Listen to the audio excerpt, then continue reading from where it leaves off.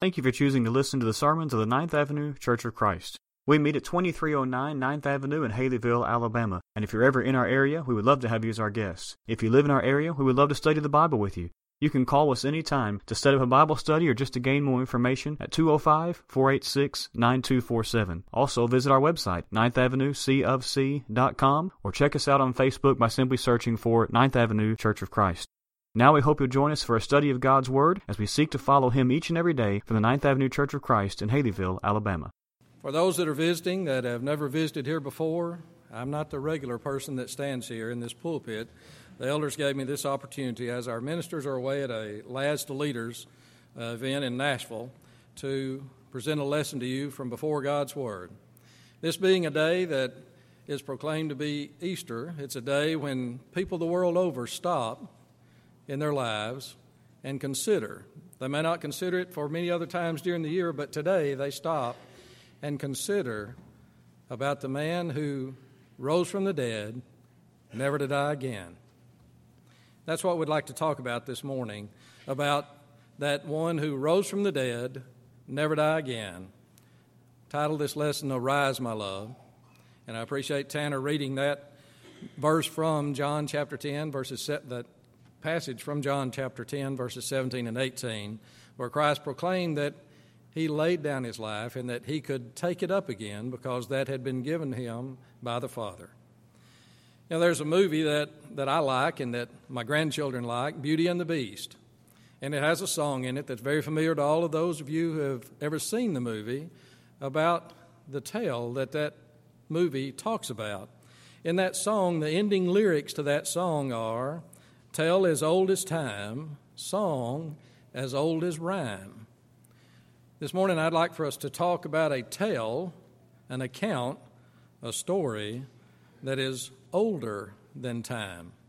The Bible record of Jesus Christ in 2 Timothy chapter 1 verses 8 through 10, here Paul talked about how that before the ages began, Jesus' tale was known by God. Beginning in verse 8, "Therefore do not be ashamed of the testimony about our Lord, nor of me his prisoner, but share in suffering for the gospel by the power of God, who saved us and called us to a holy calling, not because of our works, but because of His own purpose and grace, which He gave us in Christ Jesus before ages began." Before ages began is what we often think of in the beginning, Genesis 1:1. That's our beginning. Before that, the tale of Christ had already begun. Before God said, "Let there be light," Christ's tale had begun. God had purposed that. It had been an eternal purpose. Now, for our finite minds, that's hard for us to understand that in the eternal purpose of God, before He ever created the first thing, He had a plan for our salvation, a plan that included Jesus Christ, a plan that included His resurrection from the dead to never die again. Now, this morning, I'd like to talk about this tale, very familiar to you. He's promised. In the Old Testament, we could spend all day today, not just this morning, not just in a few minutes this morning, but all day today, going over every account of where Christ is promised to be coming. Genesis 3:15, shortly after the fall, shortly after Adam and Eve sinned in the Garden of Eden, God said, "I will put enmity between you and the woman," speaking to Satan, "and between your offspring and her offspring. He, the one coming, shall bruise your head, and you shall bruise his heel." So near the beginning, the tale of Christ began to be revealed. He's coming. Abraham, Genesis 12:3, "In you shall all nations of the earth be blessed." Not just you, Abraham, not just your descendants, all nations. Here God has promised again that He's coming. Moses foretells of this in Deuteronomy 18, verses 15 through 19. "The Lord your God will raise up for you a prophet like me from among you, from your brothers." It gets narrowed down a little bit. Here it's going to be from the descendants of Israel, not just descendants of Abraham, but the descendants of Israel. And he will be a prophet like Moses. Moses was that one that the children of Israel, if you remember, when God spoke to them from Mount Sinai, they went to Moses and said, don't let him speak to us again. You go speak to him, come back and tell us what he says. What he says we will do. Moses became the voice of God to the people of Israel. They were afraid to hear the voice of God. It caused them to tremble. Later on, we're told that even Moses trembled during that time when the mountain was quaking and there was darkness and thunder and lightning and fire and smoke when God spoke those 10 commandments, those 10 words from the top of Mount Sinai. But in that, Moses says, God will raise up a prophet like me from among your own people. Again, he's coming. Isaiah 7:14, he's coming to be born of a virgin. Therefore the Lord himself will give you a sign. Behold, the virgin shall conceive and bear a son, and shall call his name Emmanuel, God with us. Again, he's coming, and now we know what one of his names will be, Emmanuel. The definition, God is going to be with you. So it's going to be that one that is coming, that one that will bruise the head of Satan, that one that will bless all peoples of the earth, that one that will be a prophet like Moses, will be born of a virgin, and his name will be Emmanuel. Later on in Isaiah chapter 9, verse 6, for to us a child is born, to us a son is given, and the government shall be upon his shoulder, and his name shall be called Wonderful Counselor, Mighty God, Everlasting Father, Prince of Peace. A multitude of titles, Wonderful Counselor. And certainly as Christ went about, as we'll get to a little later in his tale, as he went about, he gave people knowledge. He gave them knowledge of the Father. As he told the disciples on the evening of his arrest, if you've seen me, you have seen the Father. Thomas had said, show us the Father.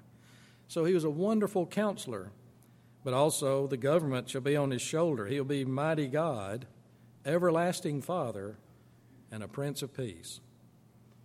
Where was he to be born? Now again, in the beginning, that message, he's coming. He's coming through you, Abraham. He's coming through you, children of Israel. He's going to be born of a virgin, but where? In Micah 5:2, but you, O Bethlehem Ephrathah, you who are too little to be among the clans of Judah, from you shall come forth for me one who is to be ruler in Israel, whose coming forth is from of old, from ancient days. A tale as old as time, no. That tale older than time. The one who's coming is from of old, but older than old, from the ancient of days. The one who was there, as we could look at in Hebrews and see that everything that was created for him and by him. In the beginning, Jesus was there. In the beginning, God said, let there be light. Jesus said, let there be light. He was there. Let us make man in our image. He was there in the us, make man. He is from the Ancient of Days. Then he's born. He's finally here. Those few verses we looked at, and we could continue to look on and on and on at those verses there in the Old Testament about his coming and about how he would live his life, about how he would be, about how his life would actually end. If we turn to Isaiah chapter 52 and 53, we would see the end of his life, but we're not there yet. He is born. Gabriel speaks to Mary.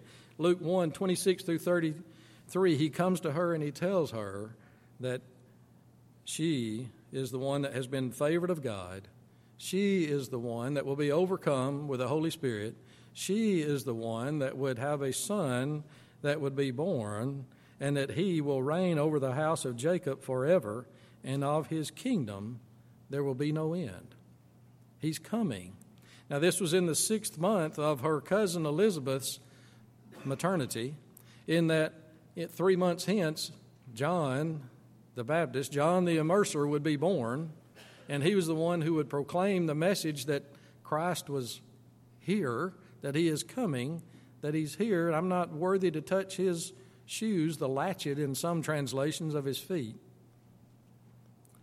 Then you have Caesar Augustus declares that there will be a census and a taxation, And in order to do that, all people had to go back to their hometown, back to the place of their birth, to be recorded in that census and to pay the tax. Caesar Augustus, to give you a little background on that, had just spent a long time in a civil war in Rome, and he had finally defeated all his challengers. He was finally the Caesar, the ruler of the Roman Empire, but that had cost a lot of money. They had paid a lot of money to pay those legionnaires to defeat those who had tried to overthrow him and to become Caesar. And so he needed funds. And so you have God taking an event that happens in the world to bring about a fulfillment of a prophecy back in Micah 5:2. In those days, the decree went out from Caesar Augustus that all the world should be registered. The first registration when Quirinius was the governor of Syria.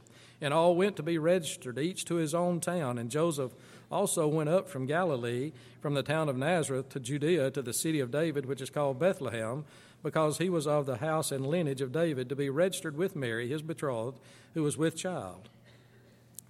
And we know the story. While they were there, it came time for birth. They got there, and all the rooms were taken, and so they were given a stable to stay in for the evening, and Christ was born that evening.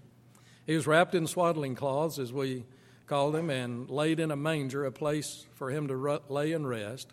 Then the angels appeared to the shepherds who were out guarding their sheep, and they came to the place where Christ lay to see this great event that the angels had told them about. Mary, in verse 19, treasured up all these things, pondering them in her heart. How that the shepherds had told them that these angels had appeared, first one and then a multitude, singing and praising God about the birth of this child. Also in Matthew 1, verses 18 through 25, Matthew records, now the birth of Jesus took place in this way, when his mother had been betrothed, before they came together. Before she had known a man, she was expecting a child. And we know that Joseph was going to put her away privately, and that the angel appeared to him in a dream and says, do not fear to take Mary as your wife, for that which is conceived in her is from the Holy Spirit. She will bear a son, and you shall call his name Jesus, for he will save his people from their sins. And again, Jesus, in some translations, Emmanuel, for he will save their people from their sins, save his people. And so this was there in Matthew, says this is a fulfillment of that Isaiah chapter 7 that we looked at, Isaiah 7 and 14. Matthew says that's the fulfillment of that by inspiration. Then not much is mentioned about Christ in his life other than his presentation at the temple some 40 days after his birth. That was in fulfillment of the commands of the law of Moses, and it was there that he met two prophets, one male, one female, who had been told by God that they would live until they had seen the salvation of Israel. They'd seen the salvation of God, and they were able to see Christ when he was 40 days old. Then we move on a little bit, and we go to his life. At age 12, Luke chapter 2, verses 41 through 52, gives the account of his parents going down to the feast in Jerusalem. And after the feast, they're going to journey back home. They go a day's journey, and they began to look for him, and they can't find him in the caravan, in the group. And so they travel back to Jerusalem, and they spend 3 days in Jerusalem looking for him. So they've spent 5 days not knowing where their 12-year-old son is, where Jesus is. They finally find him in the temple, asking questions and answering questions, and the priests there are marveling at his knowledge of God's word. And they ask him a question that, like all parents, was, why did you do this to us? I'm paraphrasing. Why did you not tell us where you were? And you all know his answer. Did you not know I was be in my Father's house and that I must be about my Father's business? At the age of 12, he began to know, possibly earlier, but it's recorded at the age of 12, he knew that his father's business included his father's house, the temple in Jerusalem. Then we have in Matthew chapter 3 the account of his coming to John. John was near the Jordan River where he was baptizing many, and Christ came to him to be baptized by him. Remember John's refusal. John says, no, I have need to be baptized of you, And Christ said, "Suffer it to be so for now, that we may fulfill all righteousness." Here at this age where he's going to be baptized by John, he does it to fulfill righteousness. He was living his life before his Father as he should. Then, after his baptism, he's taken out into the desert place, into a deserted place, where we talk about the temptation of Christ. It wasn't the only time he was tempted in his life, but it is a record of this temptation of Christ. Matthew 4, verses 1 through 11. We know how Satan came to him because he was hungry and said, "Of these stones make bread." And Christ refused, saying that shall not live by bread alone. Then he took him to a pinnacle of the temple and says, "Cast yourself down," and he quoted Scripture to him. "He will command his angels concerning you, and on their hands they will bear you up, lest you strike your foot against a stone." Jesus said to him, "Again it is written, you shall not put the Lord your God to the test." You shall not tempt or test God. Then to the top of the mountain, "Worship me, and I'll give you all these that I've shown to you, all nations of the earth. You shall worship the Lord your God, and him only shall you serve." Christ, at an early age, showed his dedication to following God, to following his Father. He continued that through his baptism, through what we call the temptation of Christ. Then he begins to preach. Matthew 4:17, and the message that he preaches is, "Repent, for the kingdom of heaven is at hand." Repent, turn, change your life. He's telling that to everyone in the region of Galilee, in the region of Judea, everyone who would listen and hear. Due to his teaching, due to his healing, multitudes followed him. Matthew 4:25, and great crowds followed him from Galilee and the Decapolis and from Jerusalem and Judea and beyond the Jordan. So he wasn't just staying in Galilee. He was preaching throughout the whole land of Israel on both sides of the Jordan River, proclaiming that simple message, "Repent, the kingdom of heaven is at hand." Jesus continues his preaching. He heals many. He heals so many that the crowds throng and they're not able to get to him. Some say, "If I can just touch him, I'll be healed." Remember the lady who said, "If I can just get close enough to him and touch the hem of his garment, I'll be healed," and she was. There were those others who tore the roof apart in a house and let their friend down so he could be healed because they couldn't get to him. He fed 5,000 men on one occasion, not counting the women and children. 4,000 men on another occasion, again not counting the women and children. He fed them. He fed them not only physically, but he fed them spiritually with the things that he taught. He sends out the 12 to heal and to teach and to preach. And the thing there to teach and to preach is repent. The kingdom of heaven is at hand. The children of Israel needed to hear this message to turn to God. Why? Something different is coming. Something different is here. Then he begins to, those 12 that he's chosen, he begins to tell them what's going to happen to him. Matthew 16:21, from that time, Jesus began to show his disciples that he must go to Jerusalem and suffer many things from the elders and the chief priests and the scribes and be killed and on the third day be raised. He tells them that more than once, and it's recorded more than once in Matthew 20:17. He records there for the third time. He tells them the same thing, that he's going to Jerusalem, that he's going to be arrested, that he's going to be severely mistreated, that he's going to be killed. But on the third day, he's going to rise. On that journey to Jerusalem, he takes Peter, James, and John to the top of the mountain in Matthew 17, verses 1 through 9. And there he's transfigured before them.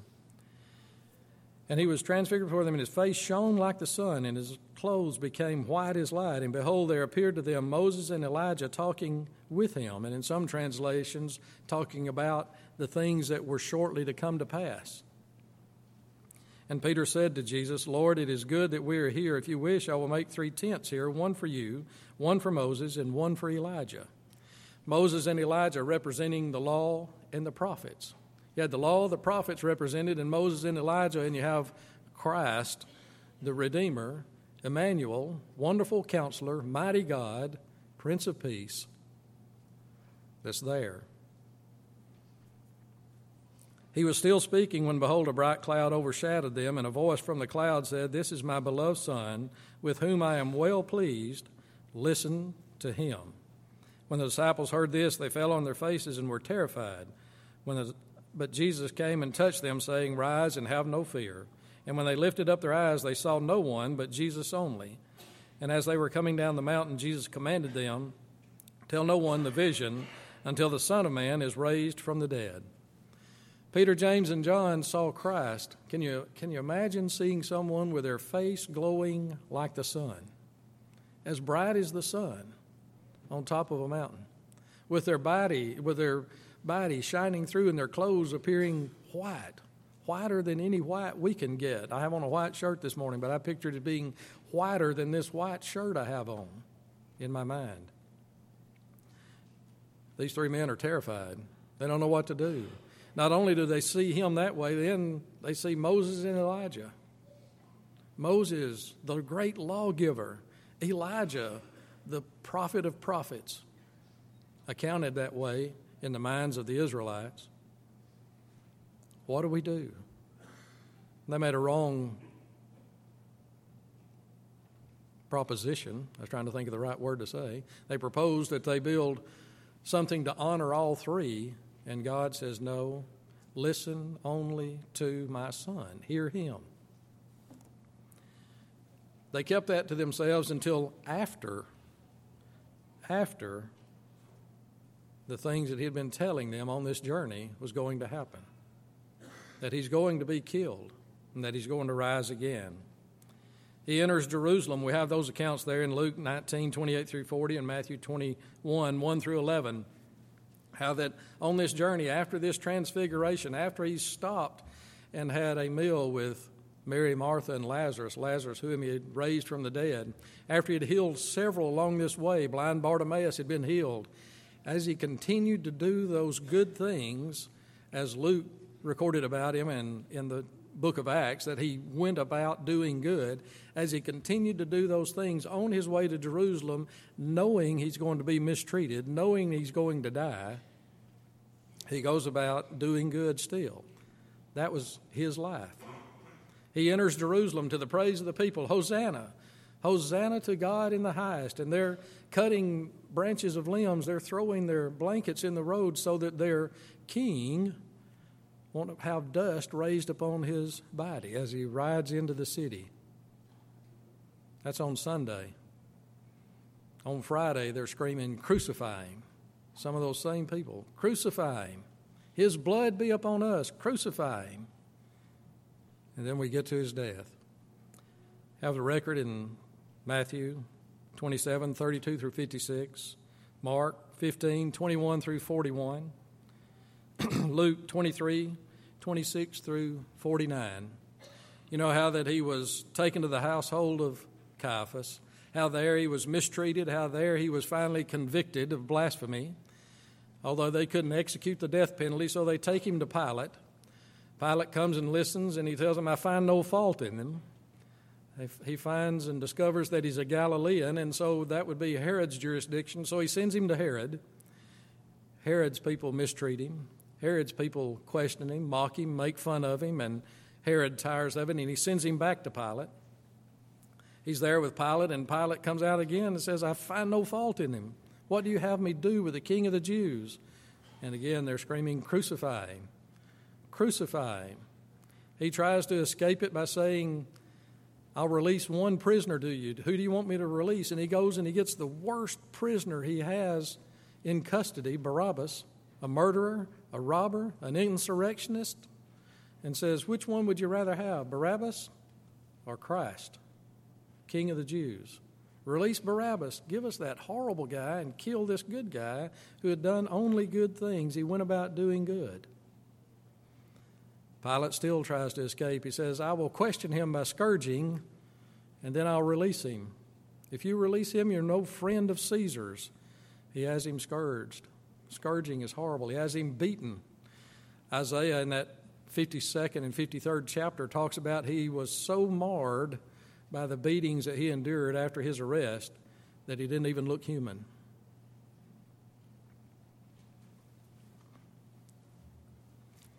And then they take him out and they crucify him. They lead him out. And while he's on the cross, one of his sayings, there are 7 sayings there, one of them is, Father, forgive them. They know not what they do. And then he dies.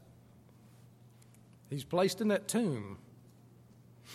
He had told them while he was there in that tomb that he would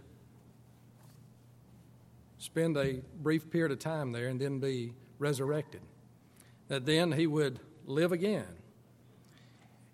Matthew 27:62 through 28:10 talks about that resurrection. Luke 24, verses 1 through 12, also has the record that Luke was inspired to write. But on the first day of the week at early dawn, they went to the tomb, taking the spices they had prepared, and they found the stone rolled away from the tomb. But when they went in, they did not find the body of the Lord Jesus. While they were perplexed about this, behold, 2 men stood by them in dazzling apparel. And as they were frightened and bowed their faces to the ground, the men said to them, Why do you seek the living among the dead? He is not here, but has risen. Remember how he told you while he was still in Galilee that the Son of Man must be delivered into the hands of sinful men and be crucified, and on the 3rd day rise. And they remembered his words. Why do you seek the living among the dead? He's not here. He is risen. Last week, Brother John Gardner led us in a song. We saw thee not. That poem set to a melody we sang. The words of that, I know you know them. Read them briefly to you. We saw thee not when thou didst come to this poor world of sin and death, nor yet beheld that cottage home in that despised Nazareth. We saw thee not when lifted high amidst that wild and savage crew, nor heard we that imploring cry, Forgive, they know not what they do. We gazed not in that open tomb where once thy mangled body lay, nor saw thee in that upper room, nor met thee on the open way. We walked not with the chosen few who saw thee from the earth ascend, who raised to heaven their wondering view, then low to earth all prostrate bend. Then that's followed up with, But we believe. We believe your footsteps trod, thou Son of God. We believe that deed, the crucifixion was done, that shook the earth and veiled the sun. But we believe that angels said, Why seek the living with the dead? But we believe that human eyes beheld that journey to the skies. Paul reminds the Corinthians of the simple gospel message in 1 Corinthians 15:1. Now I would remind you, brothers, of the gospel I preached to you, which you received, in which you stand, and by which you are being saved, if you hold fast to the word I preached to you. Unless you believed in vain, for I delivered to you as of first importance what I also received, that Christ died for our sins in accordance with the Scriptures, that he was buried, and that he was raised on the 3rd day in accordance with the Scriptures, and that he appeared to Cephas and then to the 12. Then he appeared to more than 500 brothers at one time, most of whom are still alive, though some have fallen asleep. Then he appeared to James, then to all the apostles. Last of all, as to one untimely born, he appeared also to me. That gospel message. Christ came, he lived, he died, he was resurrected to never die again. One other song you have there on your outlines, and Neil may be going to put the chorus up, but the verses we'll read. It's number 160. Not a word was heard at the tomb that day, just shuffling soldiers' feet as they guarded the grave. 1 day, 2 days, 3 days had passed. Could it be that Jesus had breathed his last? Could it be that his Father had forgotten him or forsaken him, turned his back on his Son, despising our sin? All hell seemed to whisper, just forget him, he's dead. Then the Father looked down on his Son and said, Arise, my love. Arise, my love. The grave no longer has a hold on you. No more death sting, no more suffering. Arise, arise, my love. The earth trembled, and the tomb began to shake, and like lightning from heaven, the stone rolled away. And as dead men, the guards stood there in fright, as the power of love displayed its might. Then suddenly a melody filled the air, riding wings of wind, it was everywhere. The words all creation had been longing to hear, the sweet sound of victory, so loud and clear. Now, I know this chorus may not be familiar to you, but it's easy to sing. If you would, sing along with me as we sing this chorus. Arise, my love, arise, my love. The grave no longer has a hold on you. No more death sting, no more suffering. Arise, arise, my love.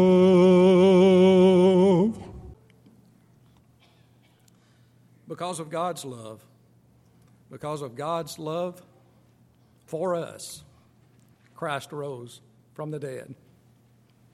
A tale older than time, a tale sweeter than rhyme, a tale that began before the ages, a tale that will continue on after the ages have ended. That Christ came, that he was promised, that he came, that he lived, that he died, and that he was resurrected so that you and I may live.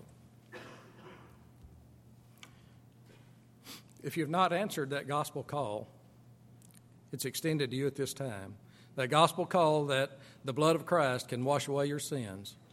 But if you've answered it and gone back and not followed him, that gospel call is still there. That blood will still cover your sins if you turn back to God. Come and repent, and we'll pray with you and for you as you change your life. Please come as we stand and as we sing.